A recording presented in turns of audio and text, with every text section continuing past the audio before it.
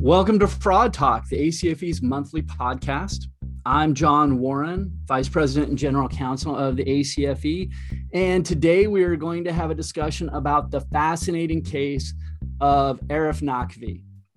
Now, as late as 2017, Arif was a global financial rock star. He was one of the world's leading impact investors. He was a billionaire. He worked with and socialized with people like Bill Gates and Richard Branson and Prince Charles and many others. And then in a matter of months, it all fell apart. Joining us today are the two Wall Street Journal reporters who covered this story and who played a big role in uncovering the fraud at Arif's investment company, which was called the Abraj Group. They've recently written a book about the case, which is called The Key Man, The True Story of How the Global Elite Was Duped by a Capitalist Fairy Tale. So Simon Clark and Will Lauch, welcome, and thank you for joining us. Thanks, John. Good to be here. Yeah, thanks very much for having us. So thank you so much for being here. Before we begin, let me say, and I mentioned this before we started recording, but the book is terrific for anybody listening.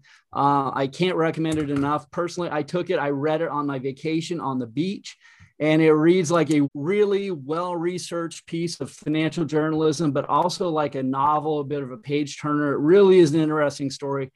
So well done. Congratulations on the book. Before we jump into the story of Arif, can you each just introduce yourselves to our audience and talk a little bit about your background as financial journalists, just in general? And Simon, let's start with you. Sure. So I've been a financial journalist for 21 years, based in London, but traveling around Europe, Middle East, and Africa, working most of that time for US news organizations, the last 7.5 years at the Wall Street Journal. I've specialized in writing about private equity and in doing investigations of financial situations that have gone wrong. But before I became a journalist, I did spend some time teaching in emerging markets in Pakistan and in Gaza. And those experiences were very helpful to me in understanding the developing world and in telling stories such as Abraj's, which spans, the developed economies of North America and Europe, and also into Africa and South Asia. In terms of me, I've been a financial journalist for probably about 3 years when I started working on this story. I was a reporter for Dow Jones and the Wall Street Journal, focused on private equity as well. I was based in London initially, then went to New York, and now I've come back to London and I'll be starting a new job working at Bloomberg at the end of the month. Wonderful. Great. Okay, so let's dig into the case itself. And as I said, it's a really fascinating case, and Arif is a fascinating individual. I think to begin, can you talk a little bit about his background and rise and how he kind of came to the position of prominence where he was able to commit the fraud that he did? Well, yes. So at the end of 2017, Abraj, Arif's company, was the largest emerging markets private equity firm in the world. And at that time, it was raising $6 billion for its latest investment fund. And it had raised about $3 billion of that $6 billion target. It was raising money from US pension funds, Washington State Investment Board, Louisiana teachers, Texas teachers, pension fund in Hawaii. They were all committing hundreds of millions of dollars to this fund. Abraj also had a number of other funds, including a $1 billion healthcare fund to buy and build hospitals in Africa and South Asia. The Gates Foundation had invested $100 million in that fund. The US government had committed to that fund, as had the British and French governments, and also the World Bank. So Abraj had started in 2002 as a private equity firm based in Dubai, and it did do some successful deals, and it got a strong track record initially. It expanded geographically across Africa and Asia. And then it started to pitch itself not just as a private equity firm, but as an impact investing firm. And the pitch to investors was, we will make you money and we will end poverty at the same time by investing in companies in the developing world, in Africa. So providing jobs, expanding companies, schools and hospitals in poorer countries. And because of this pitch, it was able to raise money from banks and pension funds, but as I said, also from governments, from the development finance institutions of Western governments. So at the end of 2017, Arif and Abraj were really at the peak of their powers and their reach in terms of gathering money to invest and investing that money. It all looked like it was going so well until things started to fall apart. Until it didn't, right? I got this sense from reading the book that a big part of his success came from the fact that Arif himself was a very charismatic figure, that he seemed to have this ability to convince people, that he had this mission that, you talked about like people in his, I think at one point in the book, you kind of referred to like the cult of Abraj or something, where people felt very motivated by him and by the mission of his organization, right? Could you speak to that a little bit? Sure. Will, do you want to say something about that? Yeah, so Arif, from like a very young age, like from his school days, basically was a very talented public speaker. And what he did in terms of like his organization, I mean, he imbued in everyone an incredible work ethic. Like Arif was, people say, capable of going to bed at 3 o'clock in the morning, having drunk a bottle of whiskey, and then he'd be up at 7 o'clock, getting ready to go into meetings where he'd then talk all day. And I think he expected as much of his employees as he gave himself. And I think to that point, I mean, the difference with his employees and himself was that he was earning vast sums of money more than they were.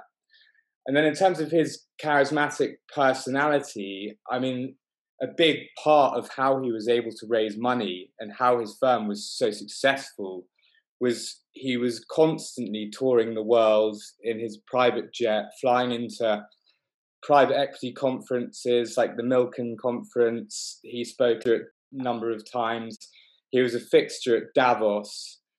And when he was there, he would get up on stage and he would deliver a simple but very intoxicating message to largely Western business executives. He would say to them, I'm a Pakistani. I've worked in lots of different markets. My investment firm is based in Dubai. We've got offices on 4 continents around the world.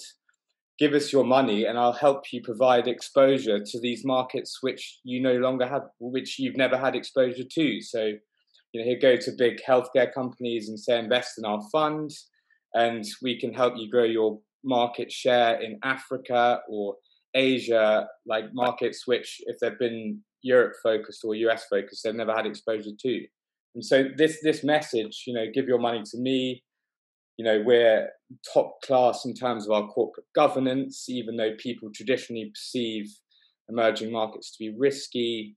He just drummed this message home again and again. He'd go and talk at, a dozen conferences minimum a year. And that was really a key part of how the firm became, at least on the surface, so successful.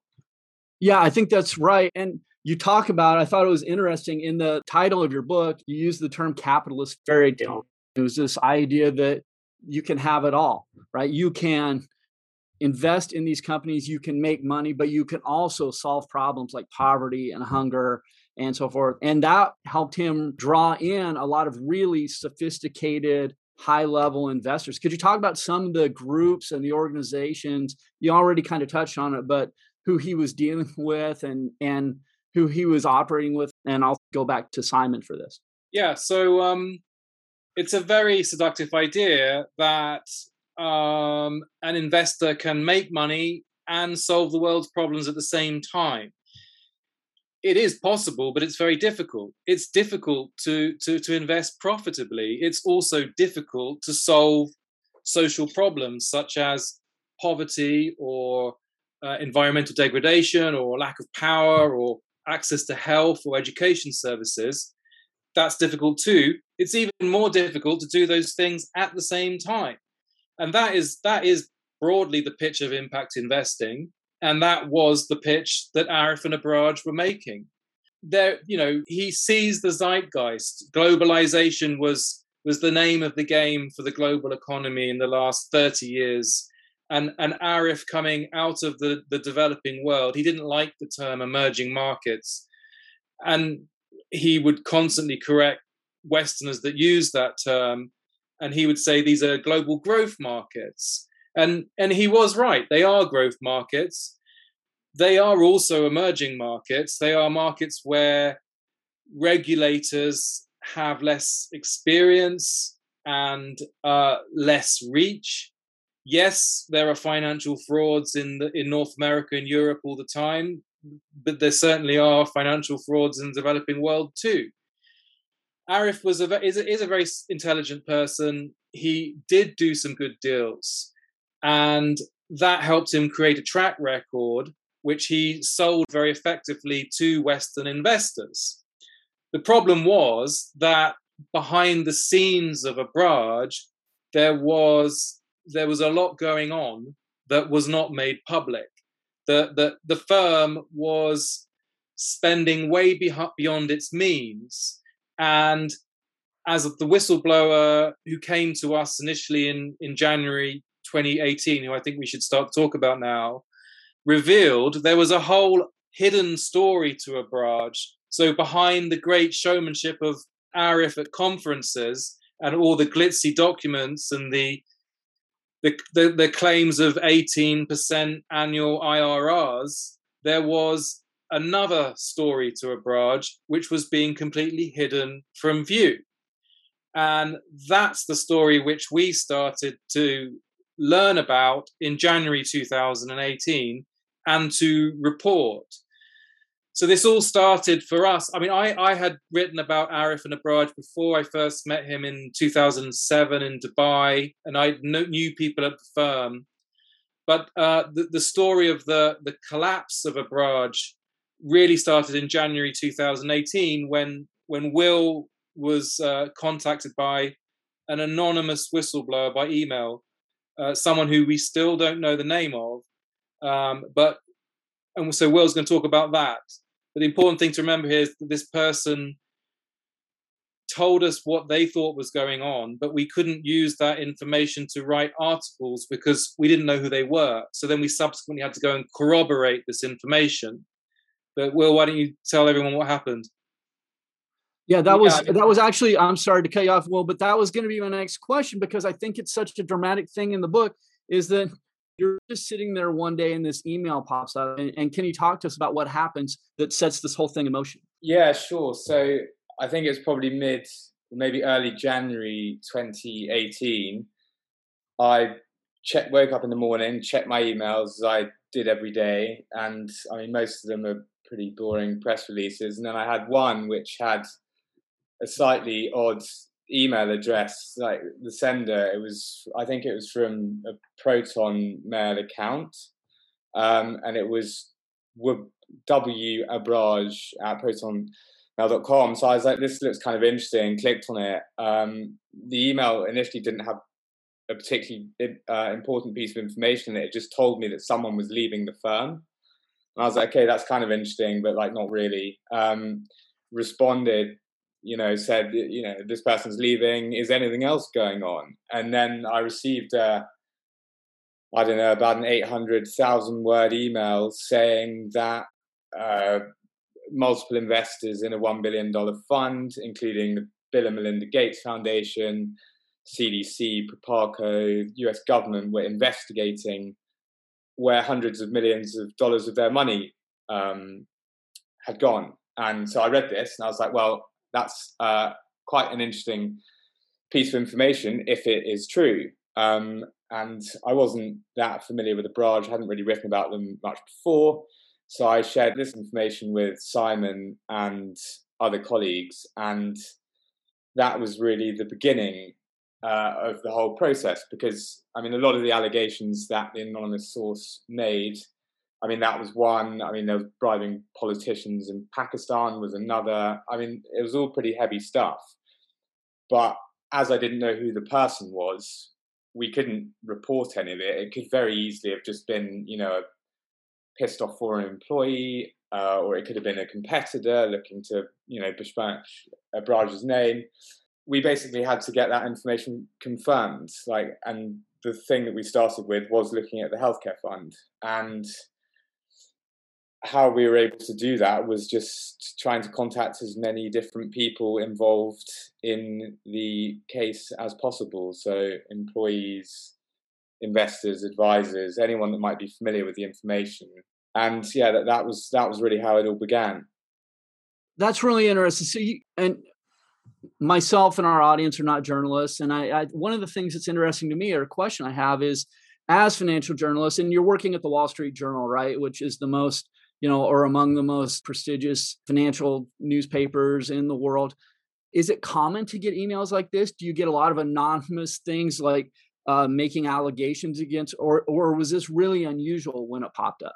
So I reckon in my, albeit kind of brief career at that time, I reckon I probably had about 4 or 5 other anonymous tips. What the other anonymous tips were typically nowhere near as interesting as this one. There'd normally be stuff about, bullying a firm, or, a boss being sexist or something like that. This allegation of theft and fraud for a private equity firm, I mean, is just something that I've never really come across. It actually took me a while to kind of get my head around what they were alleging. So they said that the money had been stolen because the firm was $1 billion in debt. And private equity firms typically earn a huge amount of money from management fees alone. So a PE firm in debt almost didn't make sense to me. And so, yeah, it was pretty extraordinary. And then how my relationship with this anonymous person developed was even weirder, because this person, before, when I'd had a tip-off on something, they'd speak to me, or you'd go and meet them for a coffee or something like that. So you could then substantiate who they were and what they were saying and why they were saying it. This person never spoke to me on the phone, told me who they were, or met me. So I basically interacted with them on a daily basis for about 3 months without knowing who they were. And it was a very strange period of my life, because I would look forward to seeing what they're going to send me next, for instance, without and then it would all just become a game, not a game, but we'd have to then go and confirm it, which was difficult every time. So when the email arrived, Arif was at Davos, the World Economic Forum meeting in January 2018, and he was on stage speaking in a publicly televised debate with Bill Gates. And so the central allegation from the anonymous whistleblower was that $200 million had gone missing from the healthcare fund in which Bill Gates was an investor. So reality was presenting us with these 2 extreme scenarios. One, Arif is a highly respected CEO who sits on panels and debates global public health with Bill Gates, one of the richest people in the world. And then this other scenario, which is saying that Arif's firm has taken money belonging to this very rich person and misappropriated it. And so we have a huge responsibility to find out what is the truth. So we went about that by speaking to multiple investors. We had sources at Abraj and in other places who confirmed that indeed investors in the healthcare fund were investigating whether hundreds of millions of dollars of their money had been misappropriated. We were able to confirm that as absolutely true, and that was the first article that we published, that investors are investigating if their money has been misappropriated. We give everyone we write about an opportunity to comment before publishing. So we went to Abraj, we said, this is what we're hearing. Their spokespeople said, that's outrageous. How dare you suggest that there's a problem? We are regulated in 7 jurisdictions around the world. We have the highest global standards. How could that be possible? But we had enough information to convince the Wall Street Journal's lawyers and our standards people that we were right. And so we published and on February the 2nd, 2018. And then Abraj was inundated with a tsunami of requests from hundreds of its investors and bankers for an explanation about what on earth was going on. After we published, the New York Times also published an article. So you had the Wall Street Journal and the New York Times basically reporting the same thing. And Abraj was telling its investors and anyone else who cared to listen that this was fake news. So, we've got a quite high stakes situation here in journalism where it's absolutely our responsibility to report accurate information. And the firm we're writing about is saying that the information is inaccurate. The information was accurate, and this was the beginning of a months-long process where we reported multiple breaking stories on wrongdoings at Abraj. It's important to say that Arif still maintains he's innocent. He subsequently, so at the end of, so just to tell the story chronologically, we spent months trying to understand what exactly had been going on at Abraj. Spoke to 150 people, including 70 Abraj employees. By August of 2018, a chain of sources had put me in touch with someone who I do know who they are, but still can't say who they are, who had access to Abraj, legitimately had access to emails, bank statements, other corporate documents, which this person showed to me that showed alleged fraud, theft, and bribery had taken place. We used those documents to write a front page investigative feature, which was published in the Wall Street Journal in October 2018, which was basically showing how more than $600 million had been moved out of investor funds at Abraj into secret bank accounts. And then from there, at least $200 million had been used to send outside of Abraj, including to secret companies and bank accounts controlled by Arif in the Cayman Islands. And money had been used to pay expenses and salaries and to maintain the high living of the founder and other executives. Then 6 months after that, in April 2019, Arif was arrested at Heathrow Airport in London. He had been criminally indicted by the US Department of Justice, along with 5 of his other former colleagues, accused of fraud, wire fraud, conspiracy, theft, and attempted bribery. And he was arrested in the UK on a warrant that had been issued in the US in order to be extradited to the US to face trial. And if found guilty in all counts, he faces up to 291 years in jail. Now, in the US criminal indictment, which now is a public document, where the DOJ is making its case, a lot of the information they have includes emails and bank statements and company documents, which had been the source for our investigative journalism months before. The DOJ didn't get it from us. They probably got it from the same sources that we got it from. But, this is the level of documentary evidence that we need to publish an article. We're working to extremely high standards. I'm really glad you mentioned that the level of documentary evidence you need to publish an article and the allegations of fake news, because not to veer too far afield, but that's something we hear a lot about fake news. And I think for our members in our audience, I personally don't really know the specific standards that a newspaper like the Wall Street Journal has to adhere to. So what is the process? You have an anonymous source that's making allegations. Is there a number? Is there a certain amount of corroboration? Do you need 2 other sources? Like, how does that process go about building out from one anonymous source to a case that you feel comfortable publishing? The anonymous source, in terms of reporting the article, does not count as a source. Basically, yeah. The anonymous source gives us an idea, a hypothesis, which we then have to test by finding evidence that this is true. And, one person who won't allow us to name them in print is not enough, right?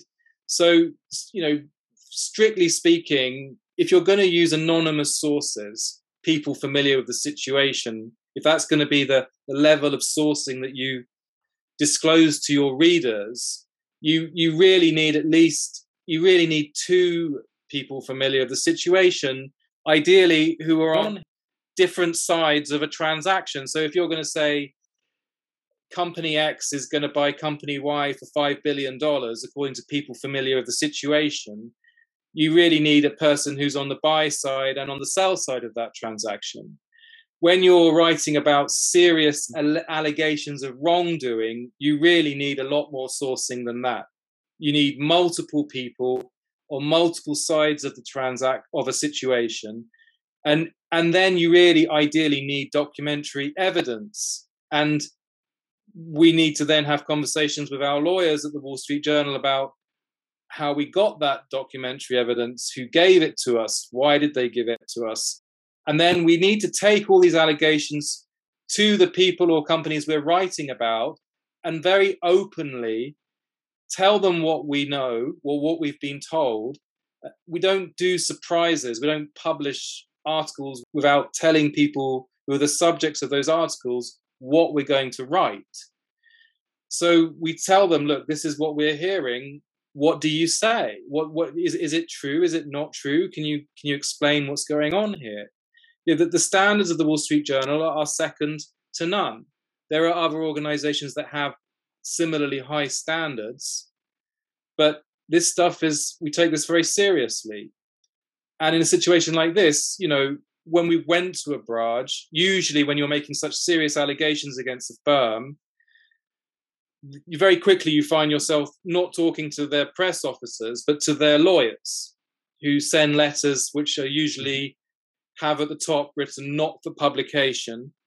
And then they make it clear that if you write this, which is clearly not helpful to this organization, then they may well sue us.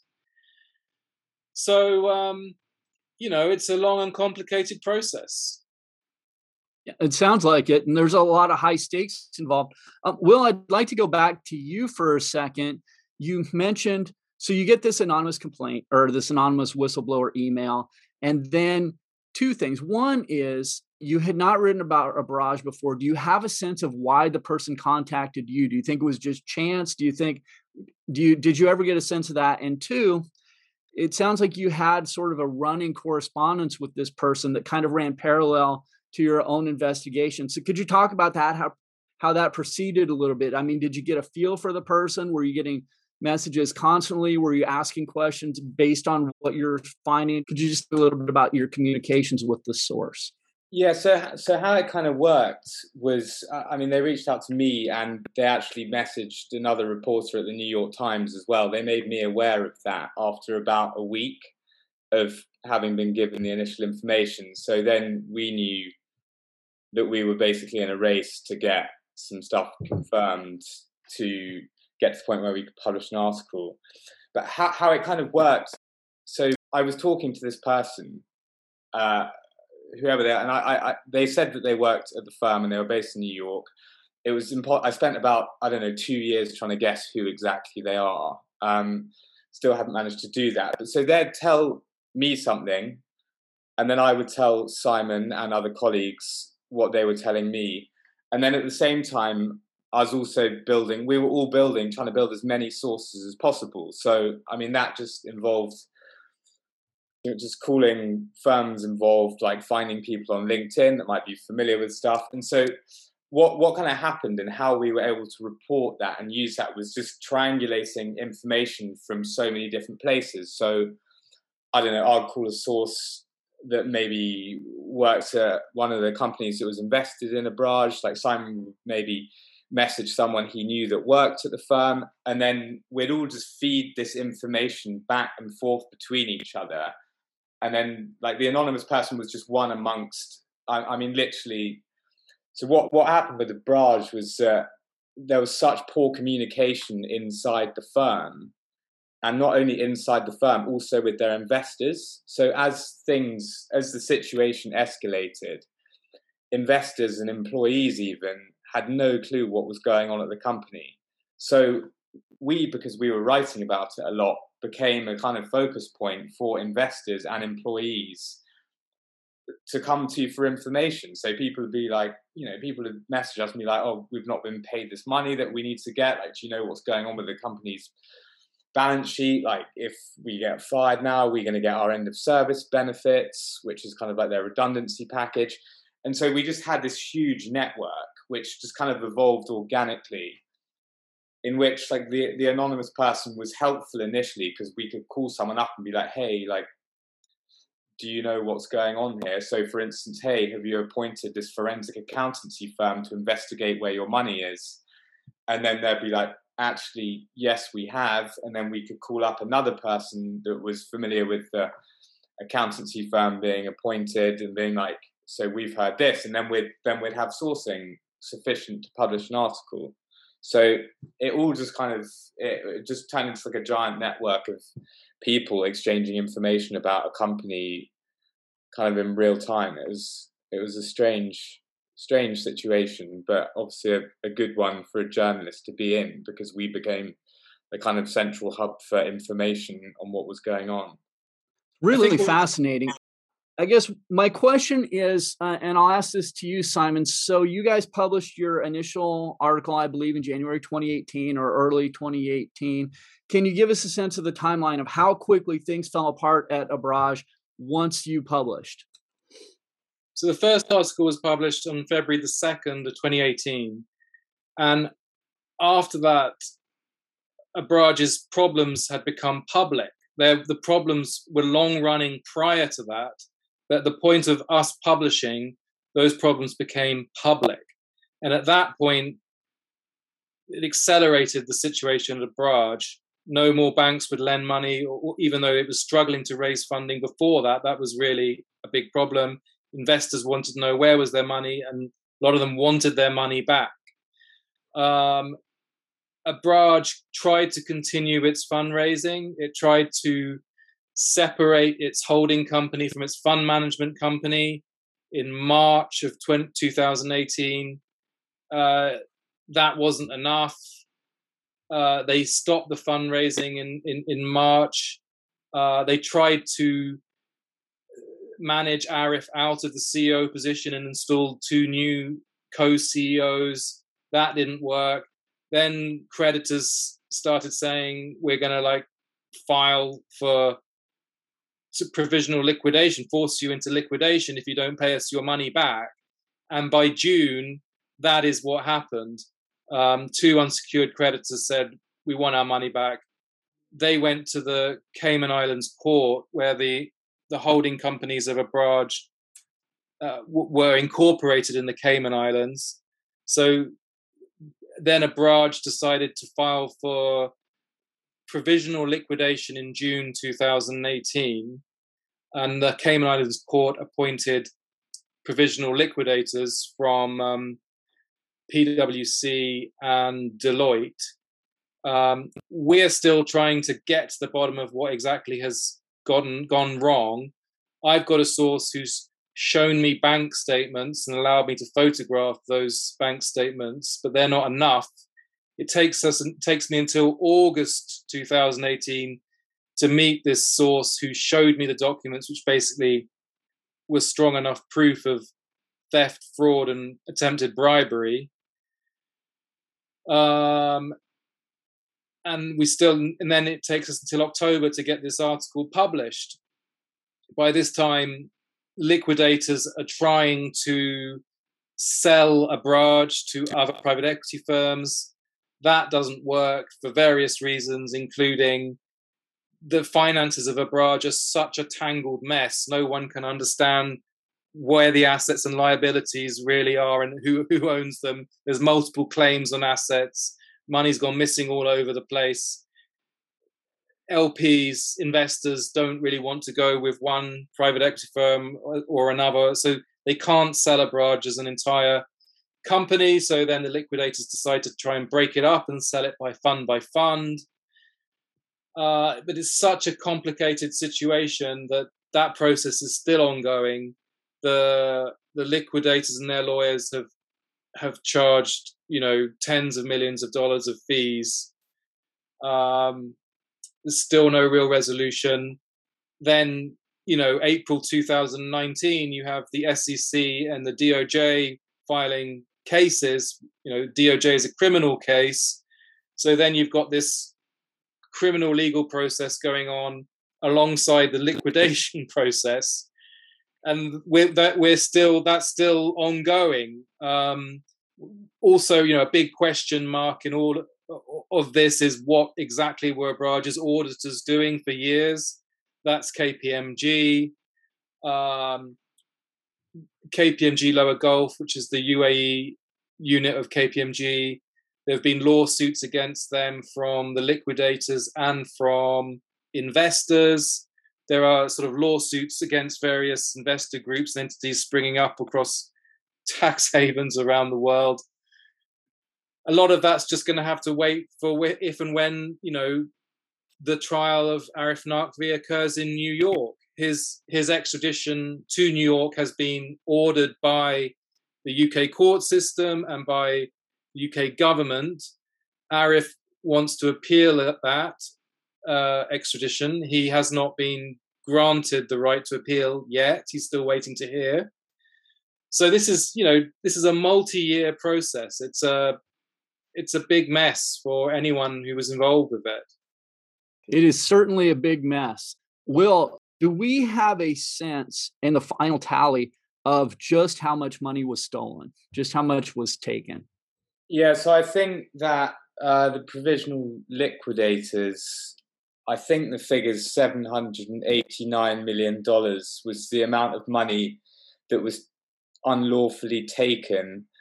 And I think that was taken over the course of 3,000 transactions over many years. And then of that 789, I think, is it around $400 million is missing still? And the liquidators have subpoenaed basically every single bank in the world because they just can't, they don't know where the money's gone. And so, yeah, I think that's the final tally, which is a pretty sizable sum. It's about $750 million left Abraj that shouldn't have left Abraj, and $385 million of that is still missing, and liquidators would like to know where it is. The difference between the two was sent back to Abraj. So it's hundreds of millions of dollars.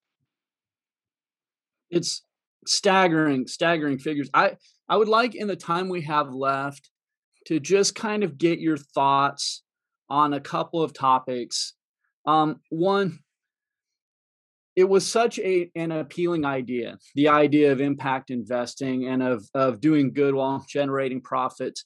So question one is, do you think this model could have worked if not for the fraud? Like, what was it a feasible venture if he hadn't been stealing and if they had been honest about the bookkeeping? And along with that, if you do think that's feasible, then how do you think going forward investors like the Gates Foundation or the large retirement funds or the groups that invest in these, what were the mistakes they made that could be avoided in the future in doing this kind of investing going forward? Like what were the warning signs they missed? And I'll start with Simon. So we do think that impact investing can work. We think there are a lot of issues around it. It's often takes place in the form of private equity investment. There's a lot of secrecy around private equity firms and not a lot of transparency. So we think there needs to be more transparency. We think there also needs to be more participation in the decision-making processes if this really is about solving problems of poverty, for example, then it would be good if there were some poor people involved in the process rather than just private equity people in London or New York. So yes, we don't think this blows up the idea of capitalism being used to solve social problems. But clearly, this story exposes a lot of issues around those who are making claims that they can make money and solve problems at the same time. People, we need transparency. If there's going to be funds investing in difficult parts of the world, then investors and ideally the public need to know where that money's going, how it's being invested, and what are the compensation terms for the managers involved. We need a lot more transparency around how this money moves. There were deeper issues, even setting aside the fraud. So the $1 billion healthcare fund that Abraj raised was pitched as a fund that would provide for-profit hospitals and healthcare services for very poor people. The problem is that very poor people don't have money to pay for healthcare services. And, in the book, we show that Abraj had internal emails and correspondence where they were admitting internally that the hospitals that they did start to build would not be able to provide services to the very poor people who live near them because those people didn't have any money. So, it's very important to scrutinize the promises that these firms make and compare that with, realistic information about whether or not the promises are achievable. We just need to look much harder at that. And to be skeptical of these promises is not to be a cynical person or a bad person. It's just to be someone who really wants to have an honest conversation about the complexity of the problems and how likely it is that those problems could be solved in a profitable way. Maybe sometimes, if you want to provide healthcare services to very poor people in Pakistan or Kenya, you're not going to make a profit out of it. So do it in a philanthropic way where you're not expecting a return on your capital. Maybe sometimes you can provide some services that will be profitable, fine, but not all the time. We just need a more detailed conversation and assessment of the situation. Will, same question for you. What do you think this says in the final analysis about the goals that RF had set forth and about, the failings of people to see what was going on at Abraj? If you look at how things have panned out, I mean, in terms of what Arif set out to disprove, he always used to say that, investing in Western markets was as risky as it was investing in emerging markets. He said multiple times that corporate governance wasn't an issue in emerging markets as well. And Arif basically set out to disprove a lot of things, which, I mean, he has ultimately ended up in, to some extent at least, proving.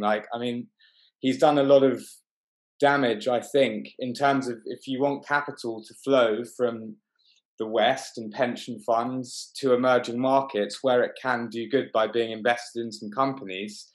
If you look at fundraising for investment firms in the Middle East now, for instance, if you talk to people that work there, they say that it's become very, very difficult to raise money. So, I mean, he was the poster boy for this. And at the same time, I think he's kind of ended up, at least for the last few years, not quite destroying it, but he's damaged that movement severely, I think.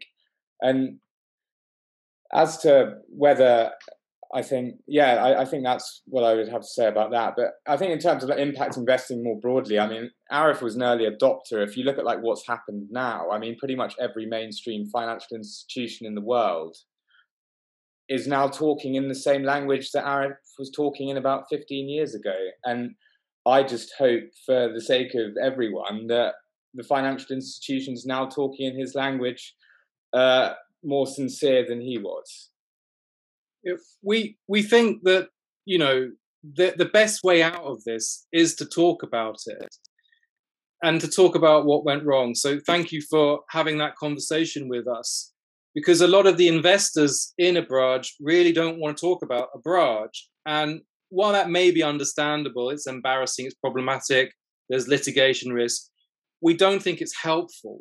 We think that, the best thing that can happen now is that lessons are learned, real conversations are had, and so the industry can take those learnings, not repeat mistakes, and move on and become stronger.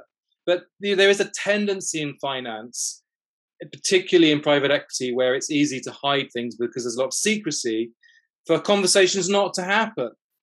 And we think the conversation needs to happen so that learnings can occur and people can get on with doing business, because there are important jobs to be done. It's important that capital moves from various parts of the world to other parts of the world, that it is invested in a way that's profitable and useful.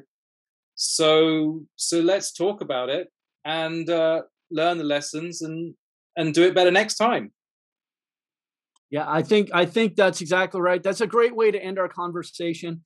Simon and Will, thank you so much for joining us. Again, I just want to plug the book. It's called The Key Man, The True Story of How the Global Elite Was Duped by a Capitalist Fairy Tale. And again, my personal recommendation, it's a terrific read. It's a terrific story. And there are a lot of really important lessons for everybody in our industry to understand. So thank you so much. We really appreciate you joining us. Thanks very much for having us. Thanks, John. Good to talk to you. Thank you to everyone for joining us today. And I will turn the podcast back over to Mandy Moody. And thank you all for listening today. You can find all of our episodes wherever you listen to your podcasts. You can search for Fraud Talk and hit subscribe. You can also find our collection at acfe.com/podcast. And that wraps up this month, and we will talk to you again next month.